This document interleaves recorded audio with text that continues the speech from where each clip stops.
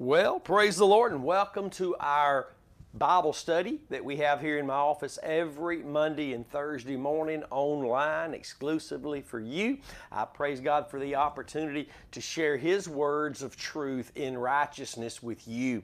And this is our Romans Bible study. We are nearing the end of this great book. We began in March of 2018 and we are here in Romans chapter 16, the last chapter of this great letter written by the Apostle Paul to the church in Rome and to you and me. For us today, what a blessing it is. And we are here near the end of it. Just let me say that if you're jumping in on the broadcast today for the first time, you can go back and listen to all of the teachings and the worship services and everything we do are located on our website, thecrosswaychurch.com. You can find us on the YouTube at Curtis Hutchinson 316, my Pastor Curtis Facebook page. We have a church app, Crossway Church. There is an app called Spreaker, which I am thankful to announce. Last night we went over the 600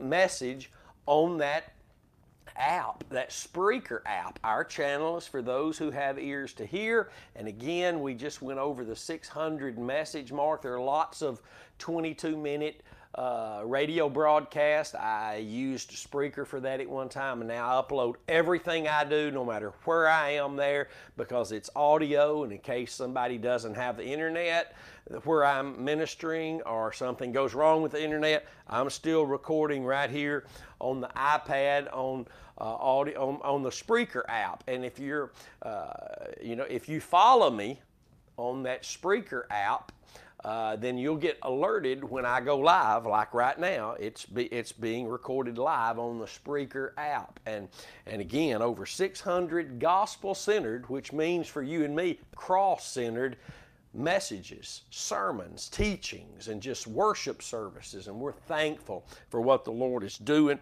in these last days when He is giving His people more knowledge than ever before in the avenue of the person and the work of His Son, Jesus Christ. That is the knowledge God is increasing for His people, that we are to grow in the knowledge and the grace of the Lord Jesus Christ. Hallelujah. Not all this other garbage out there that people think they're really ever and ever and ever learning, but it's not resulting in them coming to the truth, which is Jesus and what He did at Calvary. Hallelujah. Everything points to that centerpiece in God's dealings with humanity at the cross. And I am so thankful and glad today to know that. Most will not come back to the cross. I'm talking about those who have been saved. Most will not come back to the cross because the sin nature dominates them in such a way that you will never let go of what you think is working, even if it's not working, to come back to the cross. A man told me about 3 years ago, he said, God's people are not going to come back to the only object of faith He's given them. They're not going to repent and come back as long as they think that which they're trusting in is really working for them. It's such a place of deception to believe that all these things men have brought into the church are actually working. That's the sin nature dominating. That's pride. That is pride and deceit. And the church, you can't just tell them to repent, although we need to tell them. But until God shows them that they've been trusting in, that they've been boasting in, that where they've put all their money in all these things other than a focus on Christ and Him crucified, none of them work, because God only works in the truth. Psalms 33:4, for the word of the Lord is right, and all His works are done in truth. Praise God for that great illumination today in our hearts. Romans chapter 16, we will start in verse 20. That's where we'll scratch the ground, dig in, and take off. And we'll be talking about a certain topic today in these about 4 or 5 scriptures here. I want to read beginning in verse 20 of Romans chapter 16. Lord, help us find the bread of life, the golden nuggets, the wisdom in your word today. Fill us with your Spirit, your word, and a love for both. And we ask it in Jesus' name. Hallelujah. In verse 20 of Romans 16, and the God of peace shall bruise Satan under your feet shortly. As we spoke in the last session concerning, he's already under the feet of Jesus. And in all reality, he's already under our feet. But the Bible here tells us that the God of peace shall bruise Satan under your feet shortly. It's going to be manifest to everyone that the devil is under our feet. Hallelujah. Because we're in Christ and the devil is under his feet. Now watch this last portion of verse 20, because this is where we're going to talk about today. And Paul says this twice right here in a 5 little verse section. The grace of our Lord Jesus Christ be with you. Amen. Then he says, Timothy, my workfellow, and Lucius and Jason and Sosipater, my kinsmen, salute you. I, Tertius, who wrote this epistle, salute you in the Lord. And by the way, apparently Tertius, however you say his name, it was a scribe for Paul. It says he wrote this epistle. Now, we know he's not the one receiving the revelation of the cross. We know he's not the one receiving the illumination of the Old Testament in the person and the work of Christ at Calvary. We know that was given to the Apostle Paul, but apparently this guy is writing at times, maybe most of the time, for Paul. And he tells us here, I, Tertius, who wrote this epistle, salute you in the Lord. Gaius, mine host, the one who's entertaining us here, and of the whole church, salute you, you folks there in Rome. Erastus, the treasurer of the city, salute you, and Quartus, a brother. And then he says, the grace of our Lord Jesus Christ be with you all. Amen. And both times, this is spoken by the Apostle Paul, nevertheless written by Tertius, or whatever his name is. He was scribing that which Paul was giving him to scribe, to say. But he all of a sudden throws in, maybe Paul said, go ahead and let them know that you are the one writing this for me, or whatever. But nevertheless, the main point we want to talk about today for the few minutes we have is here in the Word of God. The Bible says the grace of our Lord Jesus Christ be with you in verse 20. Then that is said again in verse 24. The grace of our Lord Jesus Christ be with you all. And after that, the word amen, which means so be it, is declared there. Now, and this is something that I really don't think that very many people in the church realize really what grace is. If you ask a Christian, they'll say, well, I'm saved by grace. Okay, well, then what does that mean? I mean, what is grace? If you're saved by it, what is grace? Oh, well, grace must have something to do with what Jesus did at Calvary, because that's how I'm saved. What He did there for me, for the forgiveness of my sins, saving me from my sins and the wrath to come. So grace must be tied to Jesus and what He did at Calvary. Well, in the book of John, chapter 1, the Bible says Moses came with the law. The law was a ministry of condemnation, wrath, and death. That's what the Bible describes as the ministry of law. Even though the Bible declares the ministry of law was glorious. But yet, that which was glorious under the old covenant was still held in a place of condemnation, wrath, and death. But Jesus Christ comes, and He comes full of grace and truth. I want you to remember that. Jesus comes full of grace and truth. Grace is what Jesus tasted death by faith through. The Bible says in Hebrews 2:9 that by grace Jesus tasted death for all men. So grace is what God does. Now, I've taught this for the last 4 or 5 years. And if you're just now jumping in on this, I know that I'm not a big TV preacher, and I'm not a big, popular preacher. Nobody knows me, and that's okay. I only have the sphere of influence God has given me, which is you apparently at this moment because you're listening. But God's grace is what God does. It's nothing more, nothing less.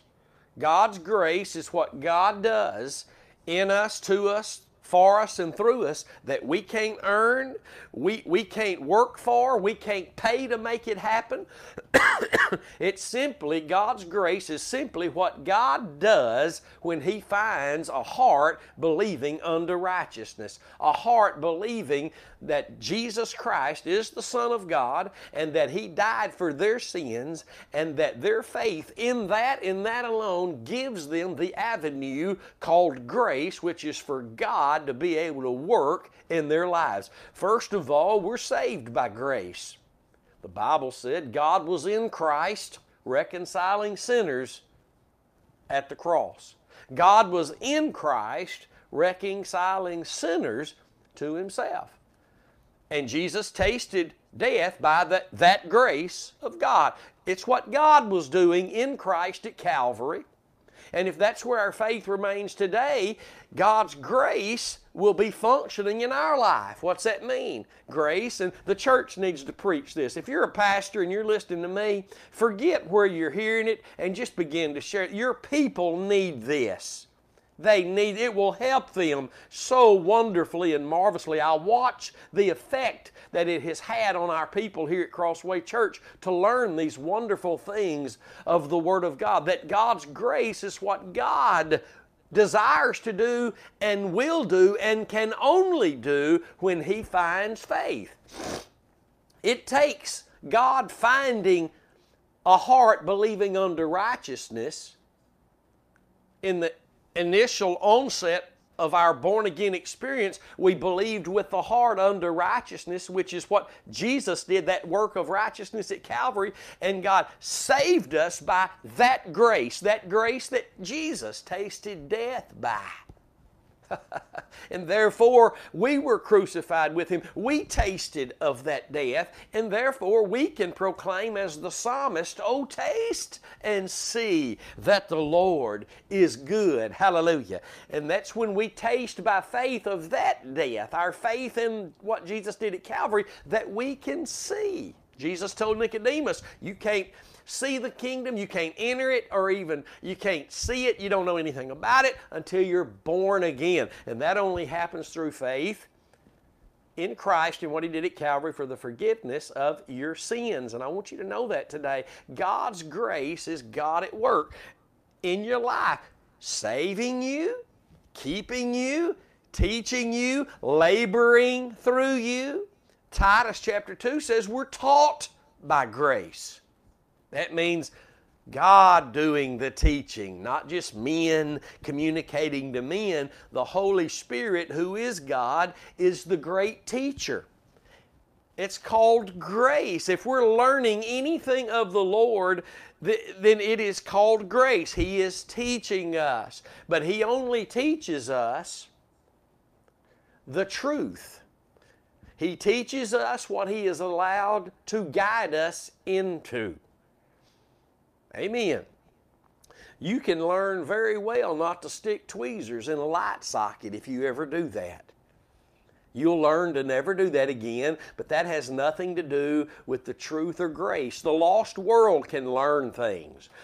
Paul wrote to Timothy and said, in the last days, the people of God will ever be learning, but they won't come to the truth. When will you, my friend, come back to the truth? Let the things that have so intrigued the church for years go back to where they belong. In no place in your life, wherever that is.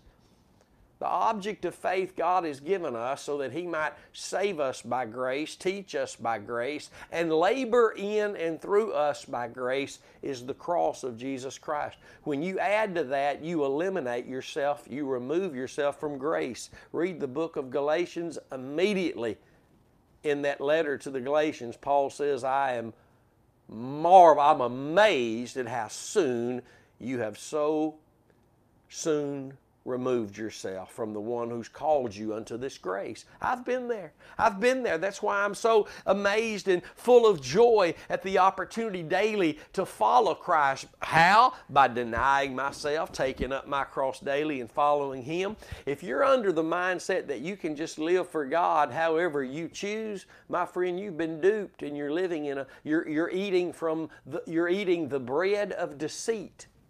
The bread of deceit. Look that up in the Bible. The bread of deceit versus the bread of life.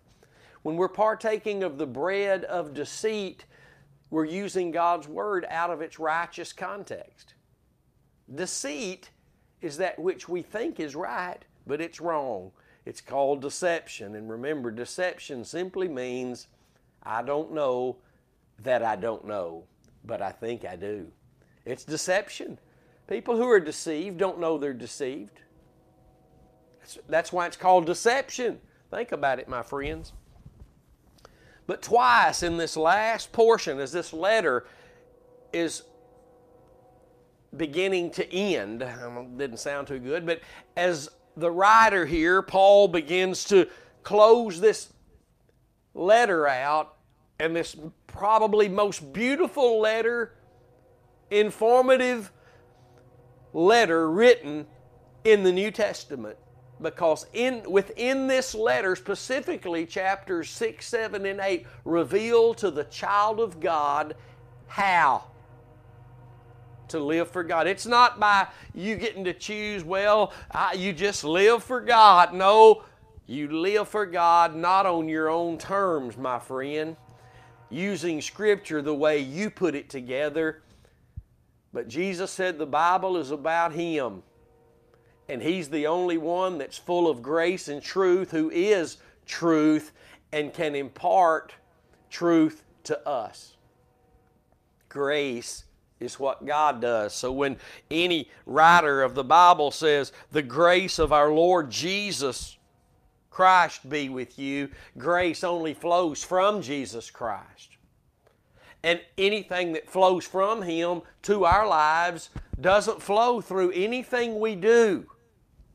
Let's please get that before this session is over. Grace doesn't come to me because of what I do.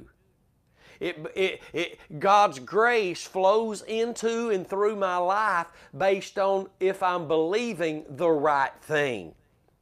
For so long, too long, 90% or higher of 99% of the church, and I know people don't even like me saying that because they say, well, he thinks he's the only one who knows. I am not the only one who knows. But listen, make it personal today. Ask yourself, do you think God gives you grace because you decided to go do something that even it's biblical to do? Well, it doesn't work. God imparts grace where He's able to impart knowledge. We grow in the knowledge. That's the Spirit of truth guiding us into the knowledge of Jesus, so that by grace we might grow. See, we grow in the knowledge of the Word in the context of Christ and Him crucified. That's the truth. And then God's grace grows us, uses us, ministers through us. Get this, the grace of our Lord Jesus Christ. It's His grace. He brought grace. He tasted death by grace, and the only avenue of that grace is His death, faith in His death. Not to get saved, and then there are many other avenues of grace. If I go do this, God will give me grace. No, if I keep my faith in the cross, God will direct me by grace which avenue to go, where to be planted in the house of the Lord, the ministry I'm called to, so that He, by grace, what He does through me, will be the fruit. Listen, the fruit of faith is always righteousness. Romans chapter 4 calls it the righteousness of faith. The righteousness of faith. The moment you and I believed in Christ and what He did at Calvary, you were declared by God righteous and justified in Jesus Christ. Righteous. You were made righteous. Ephesians 4:24 declares we were created in righteousness. That work of righteousness at Calvary in Christ. You were created in righteousness, in true holiness, and you were set. There was a race set before you that is the path of righteousness. That's the only path the Lord will lead you down. When you're being led of the Spirit, the fruit is that of faith, which is righteousness. The righteousness of faith, not just who you are in Christ, but now the fruit you bear in Him. This is all done by grace. By grace. Through faith. Not just by grace. God does not know just by grace. No, by grace does not exist without through faith. Peter writes in 1 Peter chapter 1 verse 5, we are kept by the power of God, which is what Christ did at Calvary, but hold it, through faith. Through faith. We're not just kept. We can walk away. The children of Israel, the Bible tells us in the New Testament that Israel tempted and grieved Him for 40 years and fell dead in the wilderness. And God swear they're not going to enter into my rest because of their unbelief. And He tells us those things were written as our ensamples. The word ensample is greater than the word example. Ensample is a stamp, a die to look at, a resemblance, the very thing that's going to happen again.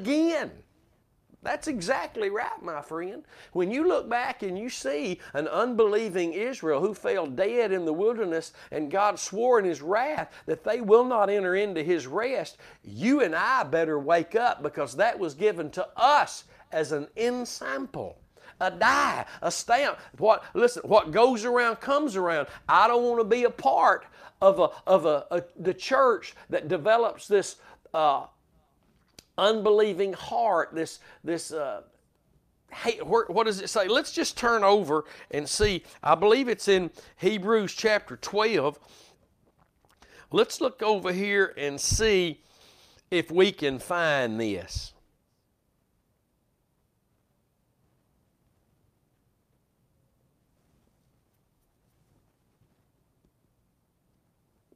Having a heart of unbelief, that we don't allow sin to deceitfully deceive us and cause us to start trusting in other things, which is unbelief.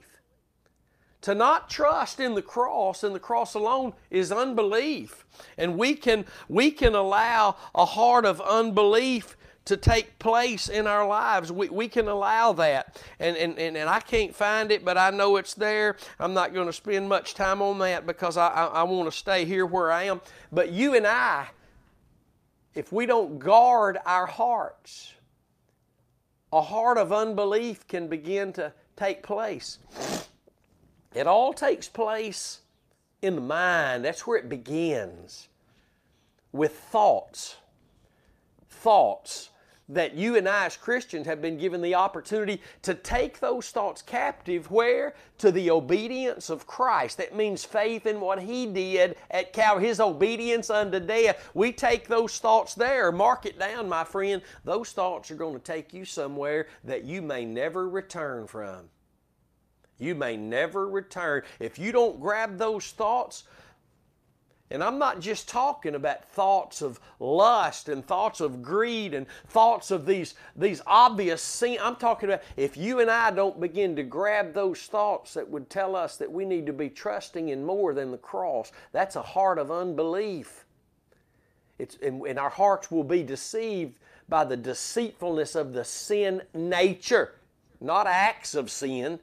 The sin nature will deceive us and is deceiving us if we think we need more than the cross of Jesus Christ to trust in. It's the only place grace comes in to save. It's the only place from which grace comes to keep. It's the only place from which grace comes to teach us and to use us in the labors as a co-laborer with our faithful Lord. We don't need to forget this. The grace of our Lord Jesus Christ be with you all. The grace of our Lord, the grace of who? Our Lord Jesus Christ be with you all. That means what He's doing. That means His power, His knowledge. We're growing in that. We're not still, listen to me now. We're not still looking for the avenue through which God is going to bring this last great day's move into, listen, the Bible doesn't talk about a last great day move. You won't find it. If you do, send it to me. What you'll find is a great falling away of the church, the church being seduced to ever learning but not coming to the end result is from what they're learning, which is psychology today. 99% of all that's preached today is psychology because it's not God's Word pointing to the cross of Christ. And people who disagree and refute that are being dominated and deceived by the sin nature as I speak right now. 99% of all preachers think we need more than what Jesus did at Calvary today. And they're going to answer to the Lord for that. They're going to answer to Him for that. And you and I need to understand that if God is working in our lives, it is by grace through faith, and that's the measure of faith we were given at the born-again experience. And that measure of faith is that measure that's been portioned out, measured from the faith of the Son of God who loved us and gave Himself for us. At Calvary, outside of trusting in the cross of Christ, grace is not functioning in our lives. If it is anyway, if God just goes ahead and allows grace to function anyway, then He wasted His time writing to a church in Galatia.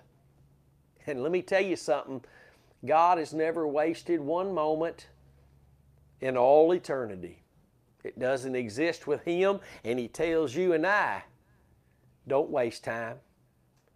Don't be a waster of time, but rather redeem the time. And when He tells us to redeem the time, that speaks of Calvary.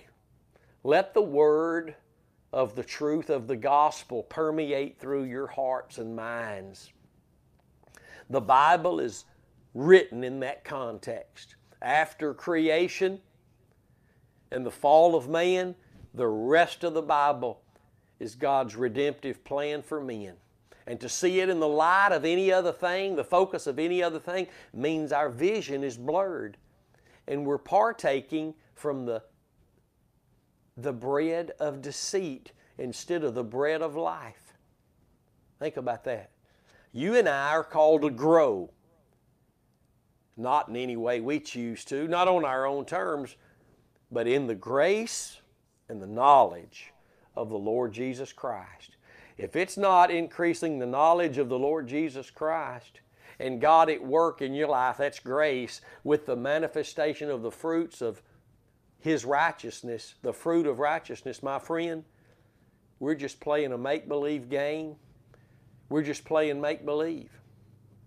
And we need to repent, and we need to come back to Calvary, which really, until we come back to Calvary, there is no true repentance. Paul wrote to Timothy at the very end of 2 Timothy chapter 2 and said that we're only opposing ourselves, trapped in the snares of the devil until we acknowledge truth, and then God, peradventure, will give us repentance. Repentance comes at acknowledging the truth, and that doesn't mean just acknowledging that God's words are truth, but that you acknowledge the cross of Christ is the truth that allows you to repent.